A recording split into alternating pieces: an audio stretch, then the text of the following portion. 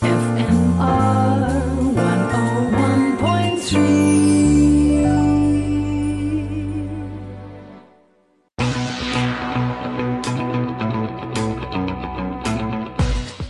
Welcome to Fine Motoring with me, David Dondi. For interesting questions or to find out more about something, drop me a line, david@fmr.co.za, and you can find me on @DavidDondi on most social media channels. That's DAVID, another DONDE, and of course our podcast is always on fmr.co.za. We've got an interesting one today. I'm going to introduce you to Nicol Lowe, and he's from a company called SVI. And you do something a little different in motoring to our usual chat. Tell us about what you're up to there, Nicol. Hi, David. Thank you for the opportunity. So I'm the Business Development Manager at SVI, and we specialize in armored vehicles. So those are vehicles protected from ballistic attacks. So our company, we're in the military market, we're in the security market, but I'm sure that you're more interested in the civilian market. Yes. What happens if we are either on the justifiably paranoid spectrum or the unjustifiably paranoid spectrum? What can you do for us? Yeah, so in South Africa, unfortunately, we sit with a situation where we've got violent crime, and especially if you look at the hijack numbers in our country, some of the highest that you'll see in the world. So it makes sense that to add an extra level of security if you can afford it to your private vehicle, because we're all mostly safe at home, we're safe in the office, we all used to go to office, but in between you're sort of not safe. Yeah. So we provide that protection, that extra protection layer that just gives you that peace of mind that wherever you're driving, wherever you're stopping, that you're safe. There's no hijack situation that's going to happen.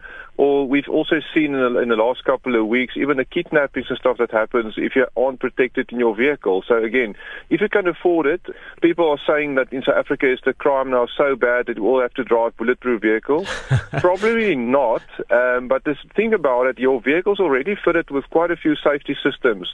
Your ABS brakes, your crumple zones, your airbags, all those kind of systems you hope you never use. And in South Africa, it's probably more relevant just to add another layer in the form of bulletproofing. And you hope you never use it, but when you need it, it's there. What do they say in security? It's better to have it and not need it than need it and not have it. But, Nicol, I've been following your story for a number of years, and bulletproofing is nothing new. I mean, in the old days, if you were a politician, you went and bought a 400-ton Rolls-Royce and you put another 400 tons of metal between you and the universe. I mean, this isn't James Bond stuff, but you guys have been following for some time. And it's clever materials, and I mean, I've seen some of your stats. It's like 50, 100 kilos on top of a car, and that's it. Yeah, no, the technology has definitely progressed quite a bit. If you just give you a bit of background on what we do to a vehicle, and I know bakkies are very popular in South Africa, so let's talk about a double cab bakkie, for example. Yeah. If we talk about discrete armor, discrete means that the vehicle will look like the one from the showroom floor. You can't tell that it's armored from the in and outside.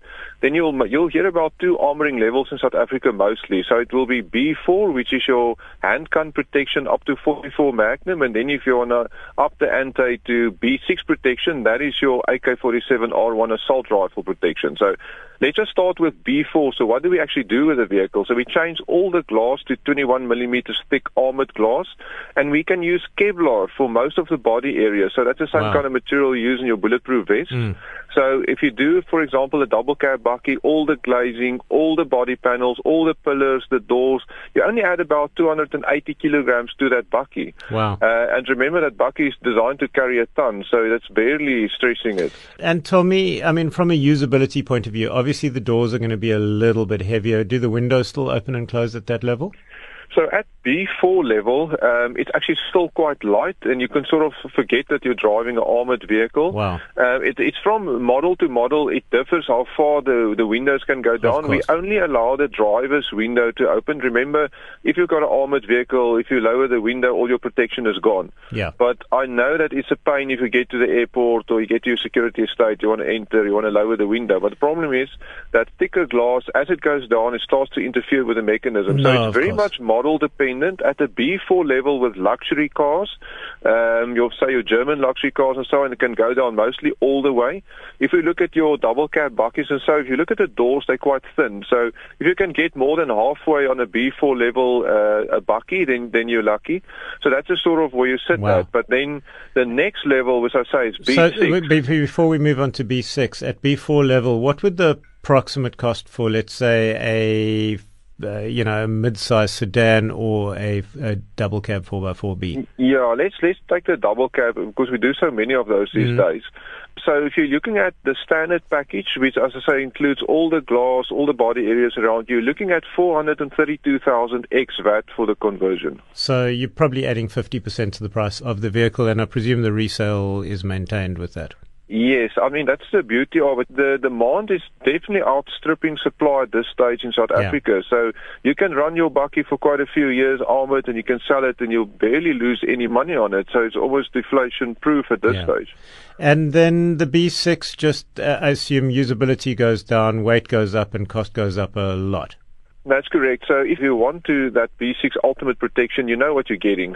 You're either a very high-profile individual that need to be safe, or you're carrying some valuables, carrying some cash. So let's take the double cab bakkie, for example, again. The glass thickness now goes up to 38 millimeters thick, and Kevlar is not good enough anymore. It has to be special steel armor plating that goes in everywhere, in all the body areas, the pillars, the doors, firewall around the back.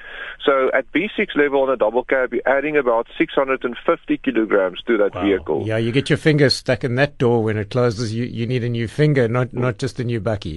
Yeah, no, that's right. But the thing is, as I say, a bakkie is designed to carry a ton. So think about a bakkie that's sort of loaded for holiday season, and then you get the idea of what the mass will be. We also operate the suspension.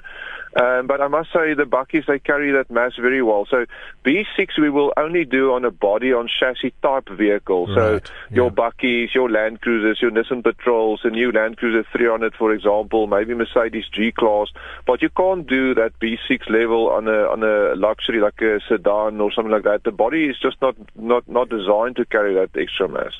Cost for B6, so again a double cab bakkie example, so it jumps from 432,000 for B4 up to 655,000 for the B6, so it is quite a jump, but it's also quite a jump in protection. That's incredible. And Nicol, I have to thank you enormously. And just closing out, where can one track you down? Yes, so you can easily find us on social media, on Twitter, on Instagram, but obviously our website's www.svi.co.za. We are quite prominent on Facebook as well, so definitely find us, make contact, and we can easily give you a quote and tell you more. Fantastic. That's svi.co.za. And that's it for Fine Motoring this week with me, David Dondi. If you've got questions, you want to find out more about something, david@fmr.co.za, and that podcast at fmr.co.za. Catch you next year.